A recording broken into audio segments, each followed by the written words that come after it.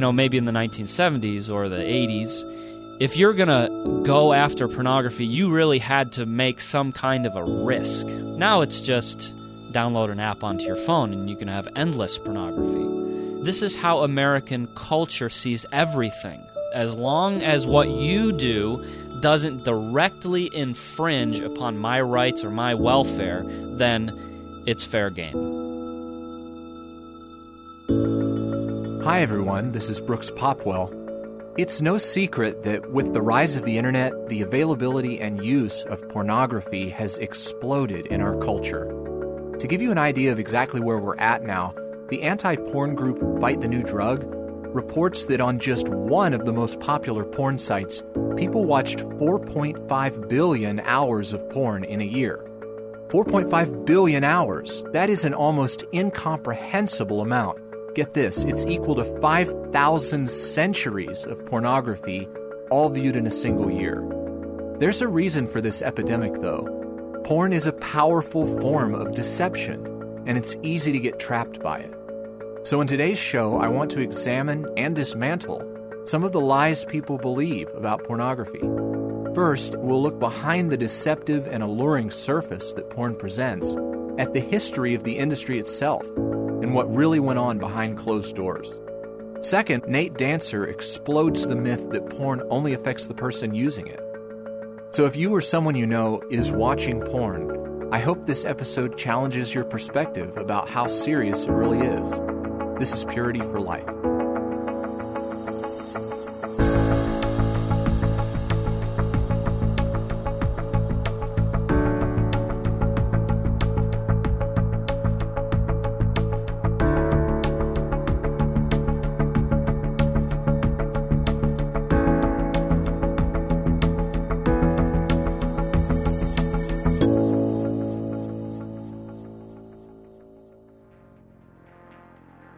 There were many people who contributed to the explosive emergence of X-rated movies in the 70s, such as Hugh Hefner, Larry Flint, John Holmes, and Linda Lovelace, to name a few. But the most important players were the gangsters lurking behind the scenes out of the public's eye. Members of the Mafia had been making a modest income by producing stag films for at least 10 years when, in 1971, some associates of the Colombo organization, one of 5 Mafia families in New York City, hit the jackpot after producing an enormously successful X-rated comedy. Filmed mostly in a motel on Biscayne Boulevard in North Miami, the movie cost less than $25,000 to produce, but within a couple of years, the mob had raked in a staggering $50 million in profit. This windfall attracted other mafiosos such as Robert DiBernardo, a capo in the Gambino organization, who presented himself more like a Wall Street broker than a smut-peddling thug. He began Star Distributors, which became the main supplier of pornography in New York City. He was also responsible for bringing all of the pornographers under the control of the mob. Another key player was Michael Zaffarano, who was the main contact between the mob and the porn industry. He often mediated disputes between various mafia families over the production of X-rated movies. By the mid-'80s, most of the porn industry had moved to Southern California. According to testimony before the Meese Commission by Captain James Doherty of the LAPD, almost 90% of adult films were produced in Los Angeles. Chief Daryl Gates went on to say that at least 85% of the porn industry was controlled by organized crime. As the sales of pornographic movies continued to skyrocket, the FBI decided to investigate.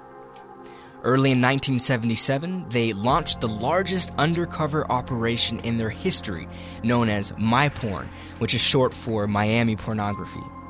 Agents Patrick Livingston and Bruce Alofsky set up shop in Miami, posing as distributors of adult entertainment.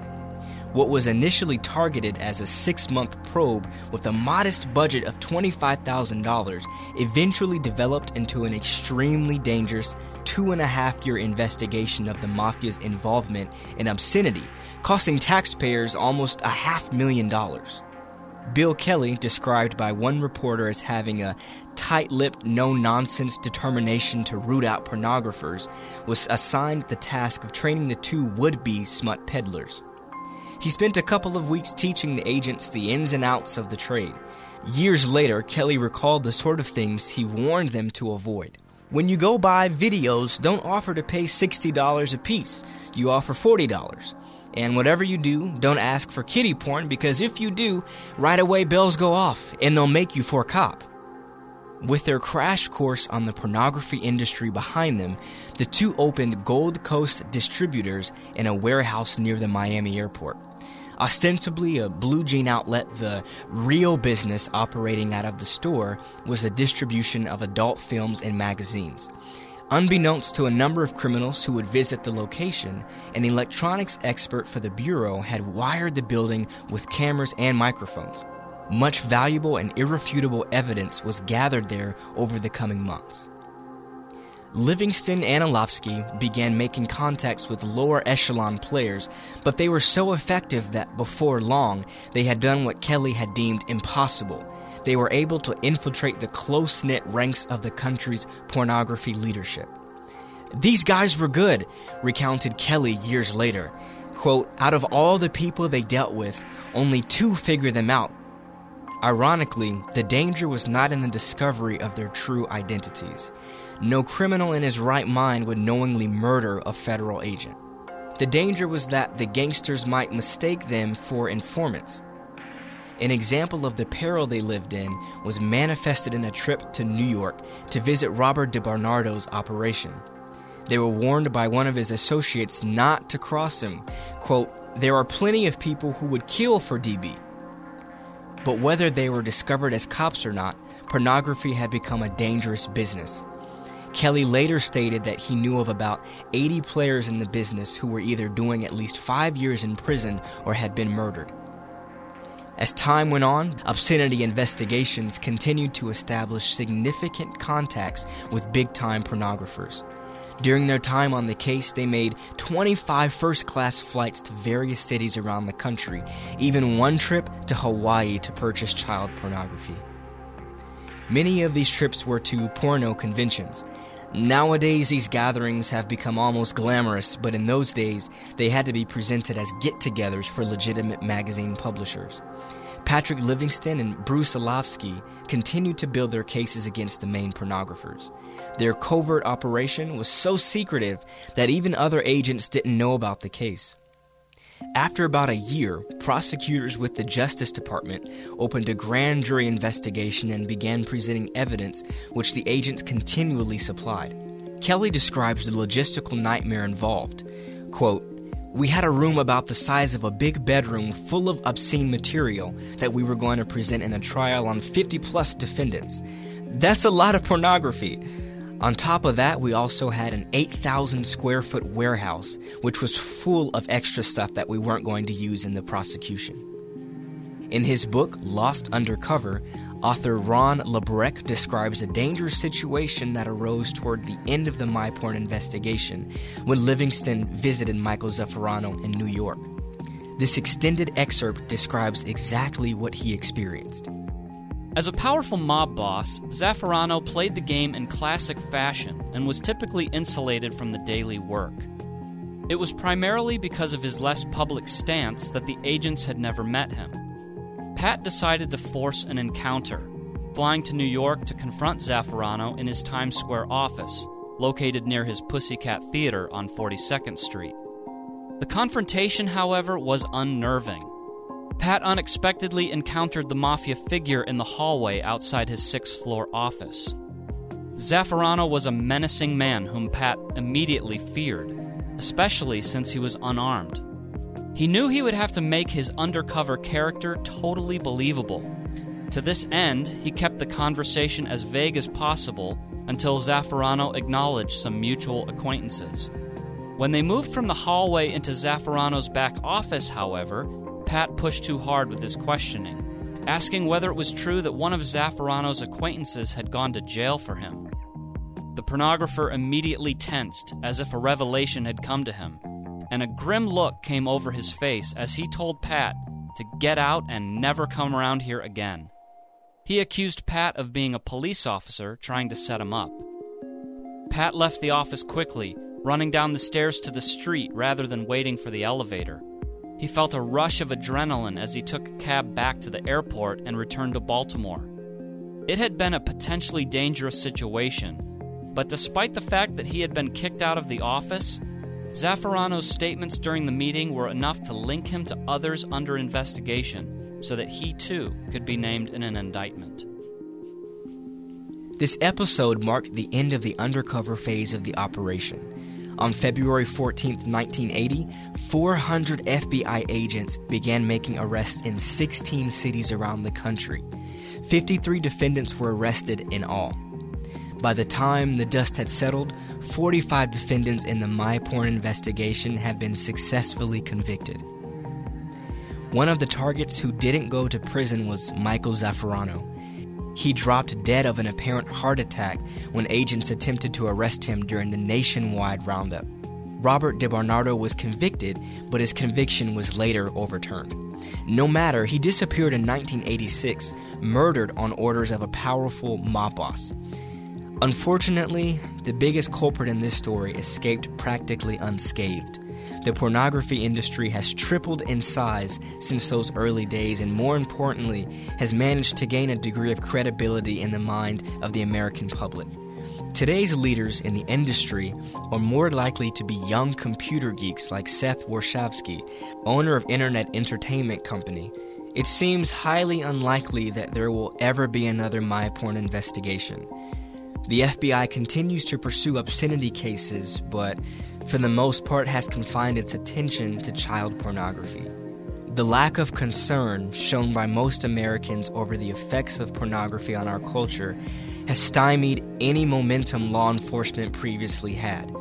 The sad fact is that the dirty business of hawking obscene material appears to be a welcomed addition to the new global community.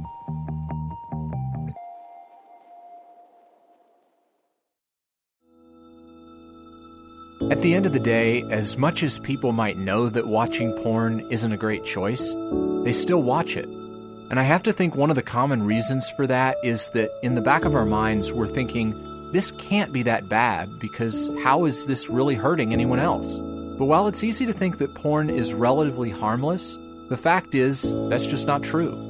Nate Danser, Pure Life Ministries Director of Ministry Outreach, had a history of porn use himself, and he confronts this myth head-on by exposing some of the direct and indirect effects that viewing pornography has on other people.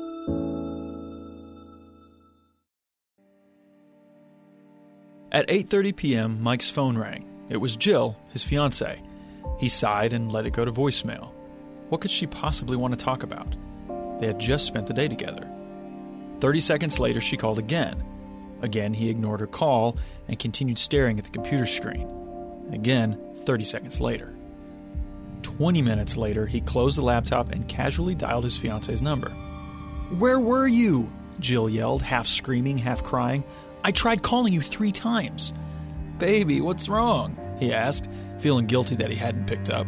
She was almost hysterical. "While I was driving home, some guys stopped next to me at a stoplight and said some really nasty things to me. I rolled up my windows and locked my doors, but then they got behind me. They turned their lights out and got right on my tail for almost 5 miles. I was freaking out. What were you doing?" Mike was instantly filled with shame. He had been watching porn. All right, Nate, well, I wish I could say what we just heard, while it is a fictional snippet, was something that wouldn't happen, but unfortunately, I'm sure as you can relate, as I can relate, pornography and sexual sin just puts you in some just weird and awful situations. And that's kind of what I want to talk to you about, because there is this lie that pornography portrays that it's only affecting me. And sometimes it takes something like that to happen before you realize, oh, yeah, this is impacting other people. But let's talk about that some more, because I think it can be hard to really grasp that. And And just by way of background, can you speak to where we are at with porn in our culture as a whole, and also kind of what your backstory is when you were involved with it? I know for me, it was just years where I didn't care that this habit was going on, and I basically tried to function and live a normal life, and nobody would have known. So what about you? Yeah, unfortunately, that thing you just heard, that is me. I'm that person. Oh, wow, I didn't know that. Yeah. Man. Yeah. I mean, you had sent it to me, but I just assumed it was a made-up story.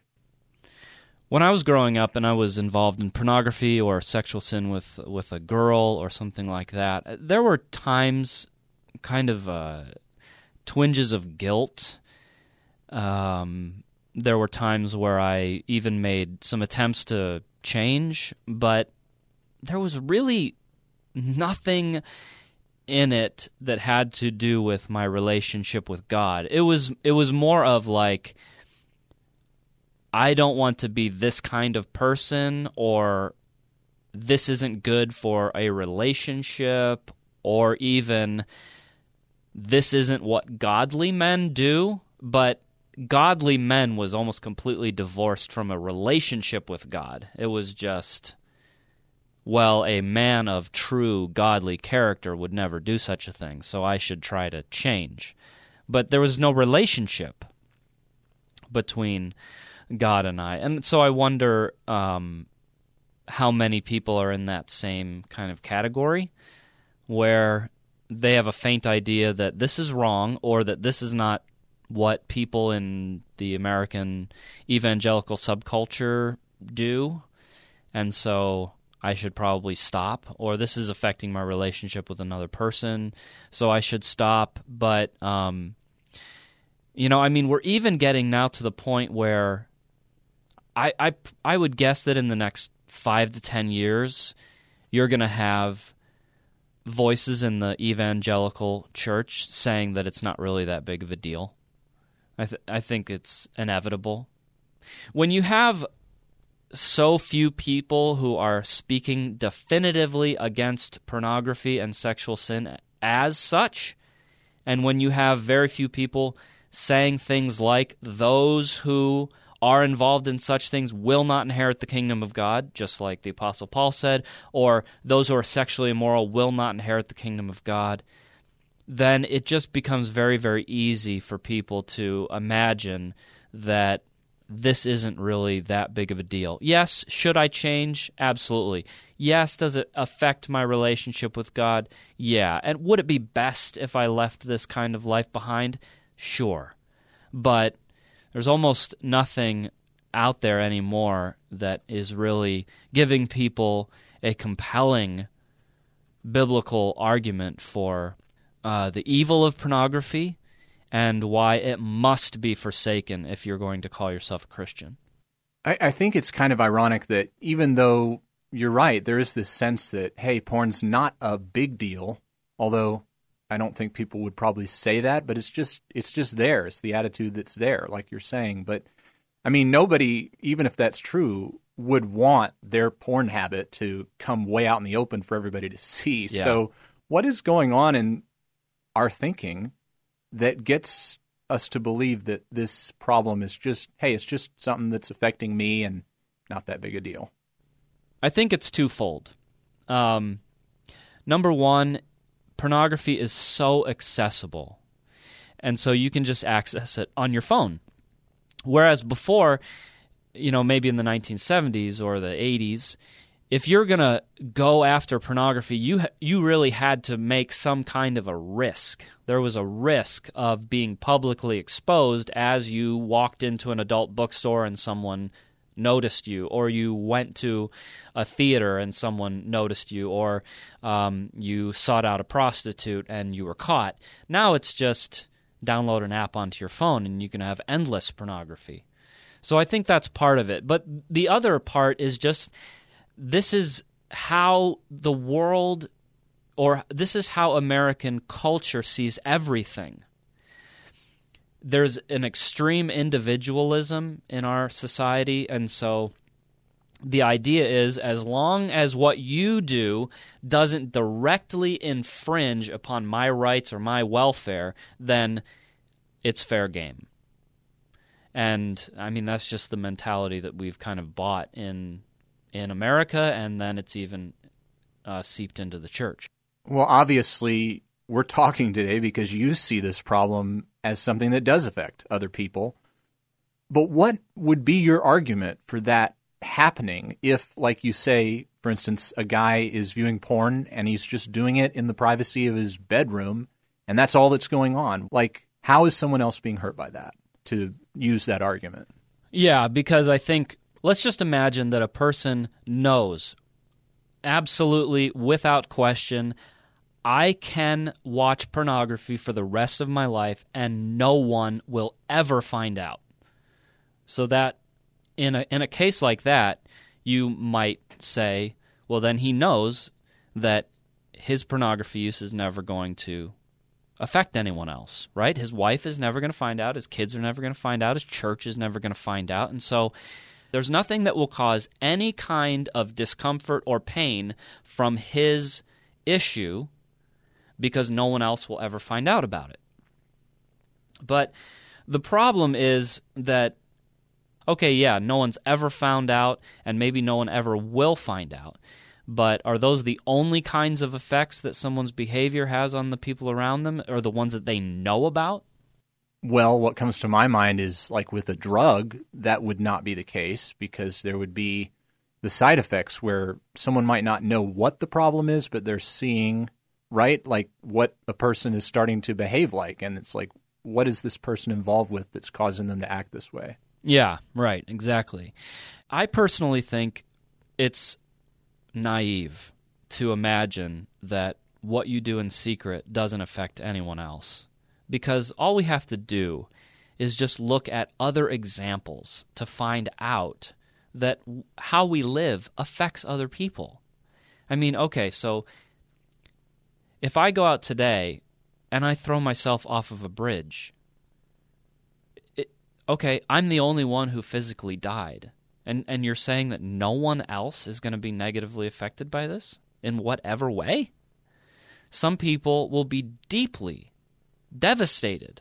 Others will have insecurity about their own lives. Some people might be inspired to do the same thing. So it's very, very naive to imagine that what we do in secret never touches other people, even if they don't understand exactly how they're being affected. Okay, so one thing that I know about pornography from my own experience and then also just from being here, when you are watching pornography, you are sowing a spiritual corruption into your nature. And guess who's going to reap the corruptions? Someone else. Because when you sow pornography, oftentimes what comes out of that is anger or an indifference to life or a violent temper or deceit. And all of those things are coming up from this pornography use, but it's the people that you interact with that are going to reap the consequences. Because when your wife comes to you and has some kind of question about things you've done in secret and you lash out at her in order to cover your tracks, who's the one who's been affected? It's her. Yeah, she might not know exactly why you've done what you've done or if you've deceived or whatever it might be, but those people are the ones that are going to reap the consequences for what you are doing in secret. So absolutely, your life of pornography or someone's life in pornography directly affects other people. You can't divorce the kind of person that you become and how that affects other people from what is causing you to become that kind of a person. I'm going to tell a little more on myself here because one of the unfortunate side effects I found with porn use was that it caused me to isolate and really turn inward. I remember in my life in college and grad school just how insulated I was, and basically I withdrew from everybody else around me. I'd go to my classes, and maybe occasionally I would show up at church. But then as soon as it was over, I would just make a beeline for my room, where I was living, my computer. Most of the time I was just off by myself. And obviously being that way is pretty depressing when I look back at it. That's not really much of a life. But so it was easy to kind of, in the back of my mind, think I wasn't really affecting anyone else. I mean, that lie was just there because I wasn't even around anybody most of the time. And so that probably had something to do with why I didn't really feel a lot of the guilt I should have felt at the time when I was in pornography.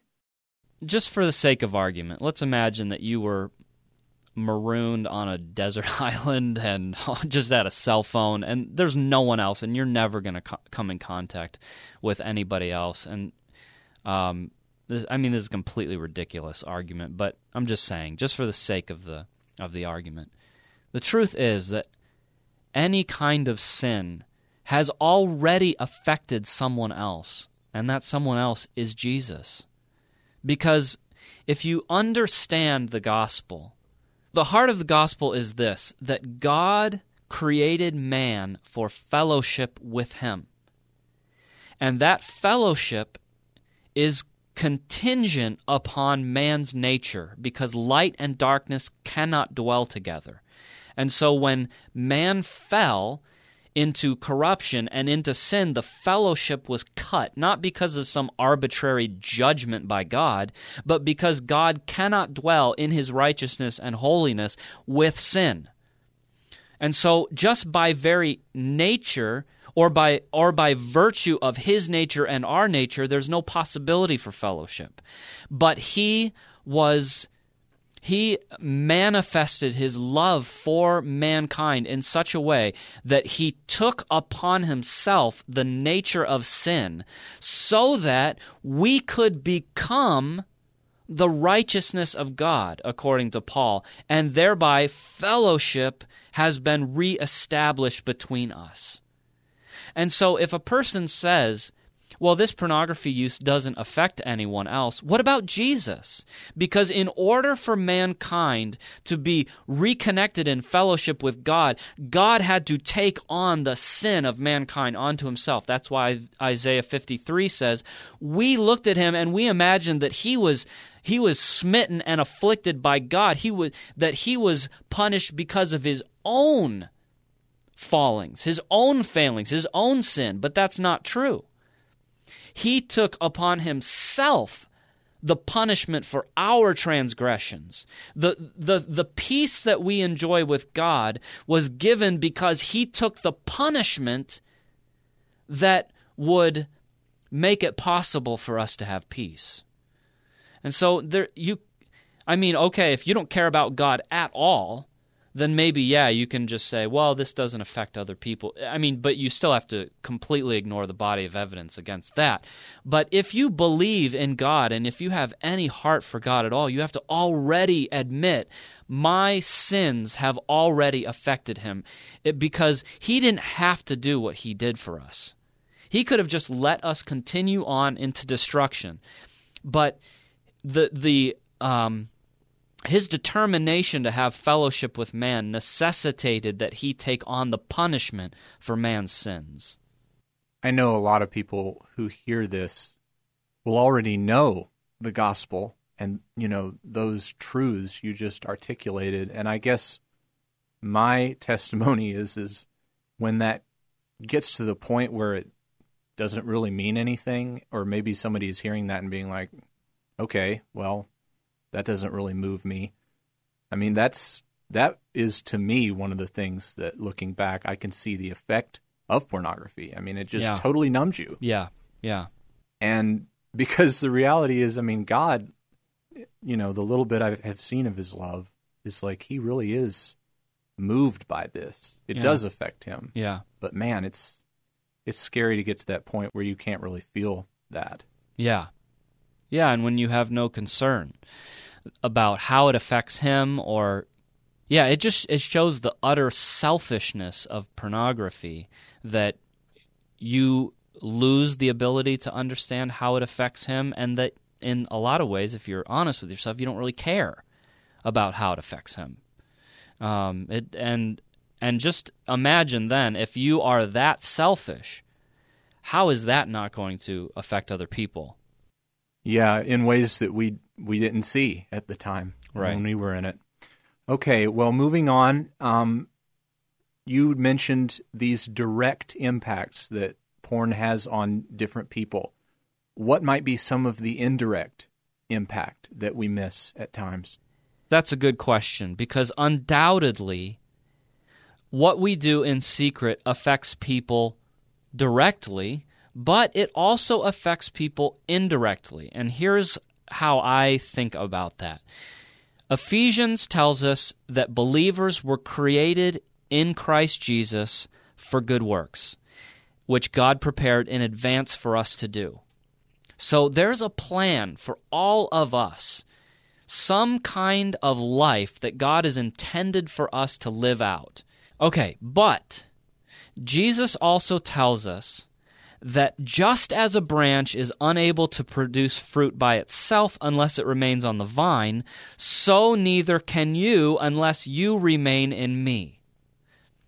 Now, if we think about sin as being something which is cutting us off from the heavenly influence of Jesus, or the spiritual influence of Jesus, then I think what we can start to understand is that if we're just giving ourselves over to something evil and sinful like pornography, the influence of our heavenly vine is not going to produce the kind of fruit in us that needs to be produced. And so I just think about how many fathers are unable to provide good spiritual guidance for their children because of what they're doing in secret. They might not be actively harming the child. They might not be lashing out at them or cutting them down or hurting them physically. But how many times has that child needed solid spiritual guidance, but the father, because of what he's done in secret, doesn't have that ready word? The child is asking, what do I do in this situation? But the father has been so spiritually sickened or deadened because of pornography, he doesn't know what to say. Or he's or some high school student is in a situation where he should be standing for righteousness in the midst of his group of friends, but because he's been filling himself with the mindset of pornography, he just kind of goes along with the crowd. Now, did he do something actively to harm the people around him? No. But are those people going to be affected because he didn't do what was right? Absolutely. So you can just think of many, many spiritual scenarios in which a person who has given themselves over to the poisonous influence of pornography is now unable to affect people in a righteous way, and that is absolutely affecting the people around them. These kinds of things are so good to consider because I hope that they stir someone up to take pornography seriously, but I mean, again, you remember what it was like. It is a strong force and has a strong grip on people's lives. If somebody is still hesitating about really getting serious and dealing with porn in their lives, what would you leave them with about why it really is important to take this seriously? One of the things that I love about the Word of God is that it doesn't pull any punches. You know, I love that it always speaks the truth to us. And so there are a lot of warnings in Scripture. There are a lot, you know, and a person who hears this about pornography affecting other people and doesn't take it seriously, you're going to be held accountable. That's what the Word of God teaches. You will be held accountable for the things that you actively do to another person because of pornography, and you will be held accountable because of things that you did not do because of pornography. Those things are stacking up against you, not just the actual act but all of the effects, those things will follow you into the light of judgment, and you'll have to give an account. But I also love the Word of God because it tells us that God is still wanting us to. He wants us to be forgiven. He wants us to be cleansed. He wants us to be spiritually empowered. It is his desire. That is the whole point of the cross, is that mankind can be set free from the old sinful nature and given the freedom to now walk in newness of life. And so if a person is hesitating, I would say that you need to write down a list of your sins. You need to be honest. What does this sin say about me? How have I changed in the last year or 5 years or 10 years of viewing pornography? What things can I look back and say, these things came into my life after I started viewing pornography? Because they're all connected. And you need to get very honest about where you are because of what you have done. And then you need to run to the cross. There is no forgiveness without genuine repentance. There's no I'm just going to take these little mistakes and mess-ups to God and He's just going to clean it all up for me.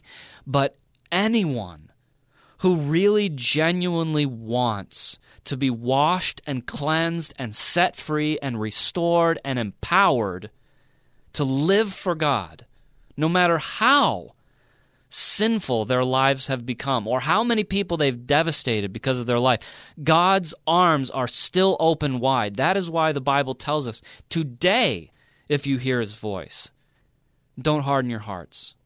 And the significance of that word today is amazing. It just basically means as long as we are in this kind of period of time where people say today, there's coming a period where time is wiped out and we no longer use the word today.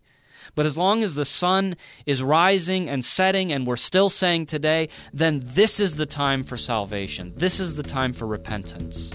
Don't put it off. That's what I would say. Do not put it off. Anybody stuck in a porn habit no doubt feels like the deck's stacked against them. And they're right. Our world is saturated with pornography. But the message I hope you've been hearing today is that porn is more serious than many people think. Whoever you know that's affected by this, it's not just a small problem. It's essential to their well-being and their spiritual life that they get out quickly and that they find whatever help they need to make that happen. At Pure Life Ministries, we're here to help. And we literally pray every week that God will do for the multitudes out there that are trapped in this powerful sexual addiction the same thing He did for us: rescue and save and deliver. Well, that's it for today's show. Thank you for listening today, and we'll see you next time.